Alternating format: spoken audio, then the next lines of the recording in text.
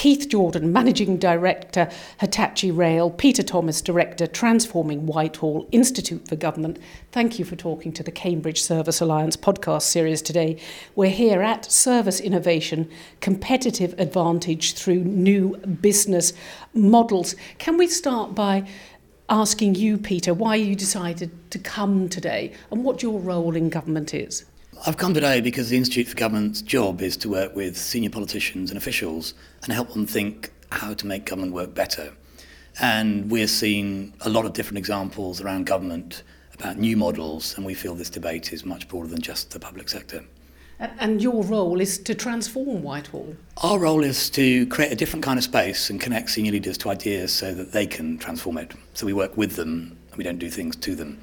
And Keith, why did this Service Alliance conference appeal to you, and what's your role? My role is to develop the Hitachi Rail operation within the UK and Europe, and one of the things we try to do is to actually look at the service delivery of trains and operation and things like that, which is why the Service Alliance is so useful to us, to learn from other people in different industries but with the same challenges.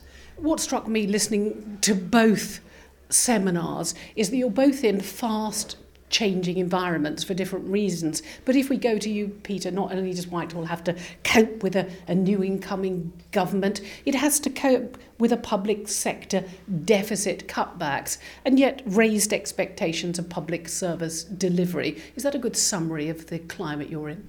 It is. I think you'd have to look 150 years to see a more profound change and pressure on how government does business.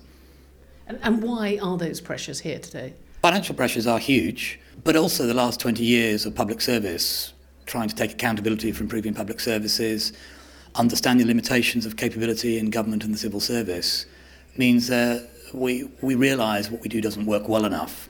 If you add to that no increase in money and actually big decrease in money, we have to do things better or at least good enough for an awful lot less. And does that, if you like, require innovation? Are people threatened by those changes? And is innovation a glib word, or are people rising to those challenges and see them as opportunities? Well, the answer to all of those is yes. I mean, it's glib to say it's a great opportunity for innovation because the impact of reductions in public services is really tough. Loss of service and support for some of the most vulnerable people in the country.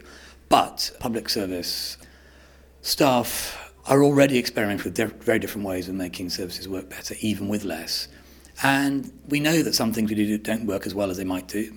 We know that we spend money on a project on drugs, say, when actually what people need is a project to improve their literacy so they can get a job. So we know there's better use to be made of public money. So if we could just make the best use of what reduced money available is, then we think there's still a chance to deliver good public services. Well, we'll come back to those innovations in a minute. But Keith, it's not always great in your sector, rail either, is it? Because you think very long term. You have to have partners all over the world. You talked about Japanese trains being the best.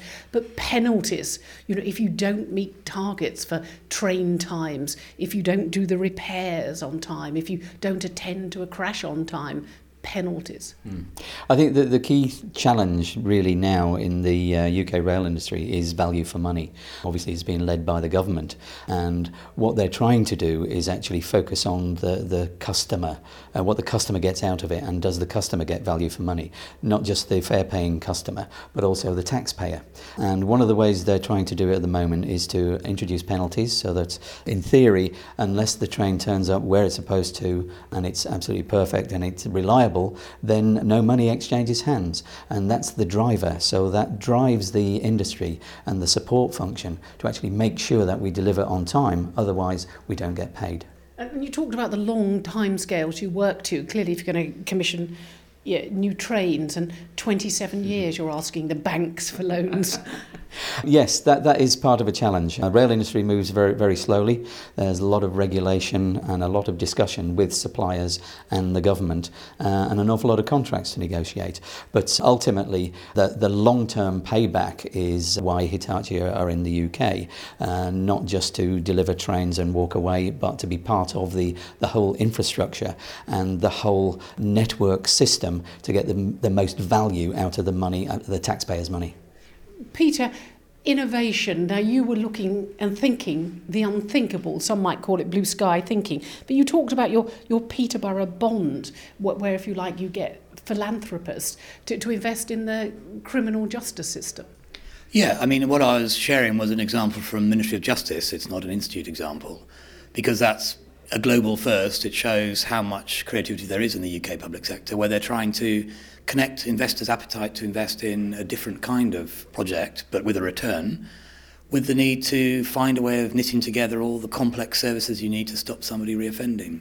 So it's a really ambitious model to find money where there wasn't money before and to spend it on a group who tend to be neglected and to reduce their reoffending. And so if the Ministry of Justice makes savings because it's reduced reoffending, then the investors get a return on their money? Yes, they only get paid if they achieve a reduction in reoffending, and the more the reduction in reoffending compared to a control group, the greater their return. Now, Keith, for you, business models must be essential in terms of delivery, strategic thinking. How important is it to have the right business models? The right business model is absolutely essential for a long-term industry such as the rail industry, where you pay a lot of money for an asset that has to last at least 25, 35, sometimes 45 years. So you have an awful lot of chance to make mistakes and to lose money. If the model is not right, then that can cost you very, very much long term. So to get the model right at the start, to get lots of experience from such an organisation as we have today, absolutely essential to make the right start, to get profitability and long-term sustainability for the industry. And is risk important? Is it important to take on risks where you may not want to, even in a culture which is penalty driven? Unfortunately, with the rail industry, you have to take some risks. We have to believe in ourselves that these risks will not happen, but you do have to model them. We have shareholders, we have stakeholders who want everything to be a success. You can only take so much risk, but in the rail industry, you have to sometimes bite the bullet and say, we will deliver this, and that's something that you have to get on and do. Peter, the Cambridge Service Alliance and, if you like, business models, engineering principles into the public sector, that is new, isn't it? Relatively new. I mean, we've tended not to talk about things in terms of business models, but the Civil Service's own capability reviews identified picking the wrong delivery model as one of the top 4 issues, and that was 4 years ago. And big departments have been applying business techniques like lean and continuous improvement for again, 5, 6, 7 years. So it's not new, but what's hard in the civil service is to change the default delivery model. So we're very comfortable and familiar with doing certain things in certain ways, but to change that and say, that's not the best delivery model, we should do it like this, that's tough. That change is a tough change to make. So it's more about accepting the limits of some of the models we've got, and that we need different ones is what's tough. And because you're in this climate of cutbacks, you say it's sort of the biggest challenge the civil service has faced. Do you think that will make people risk averse? No, I think it'll be the opposite. It'll give them permission to try something different, because you can take waste and inefficiency out of a system, but if you've got to take 50% out of a service, you want to think, well, is there a very different way we could do this which will deliver as much service as possible? So I think people will really, really want to try to find the best way of delivering as much service as possible. And those brilliant mavericks, are you prepared to invest in their ideas? Is now when they're most needed, or when perhaps you might sideline them a little? I think there's a huge appetite in government and the civil service for those who are prepared to articulate and lead a very different way of doing things. And the fact the Ministry of Justice has done a pilot that people said was impossible speaks for itself. Keith, toilets on trains. You spent some time talking about how you, if you like, test and model everything, including the robustness and vandalism of the toilets, because that's what most annoys the customers if it's not working, those electronic voices sort of opening the door when it shouldn't be doing. But modelling's important, isn't it? And planning for the future and getting the best service designs. Yes, I think it's the feedback of what the customer wants, but also how the customer customer uses a product is what you need to feed into the design. The example you used where we modelled train toilets, we got customers on board to try and destroy the toilet, to vandalise it, to use it absolutely the wrong way, but to make sure that it would still carry on working.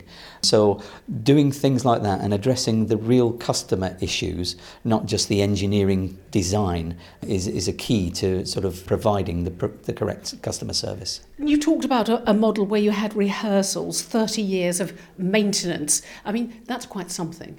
Yes, it's a highly complex model. We have to model a lot of trains travelling around the country, potential simulating what goes wrong, all the issues that can go wrong, including vandalism on trains, which everybody knows about. But that's somewhere where you have to model, but at the end of the day, there are some risks involved. It is still a model. Reality is something different. What you need to do is not just model, but follow up the reality with feedback and make things better over the life. Well, Peter, you're looking on curiously at what Keith is saying, but lessons here today at the Cambridge Service Alliance for the public sector, are there many?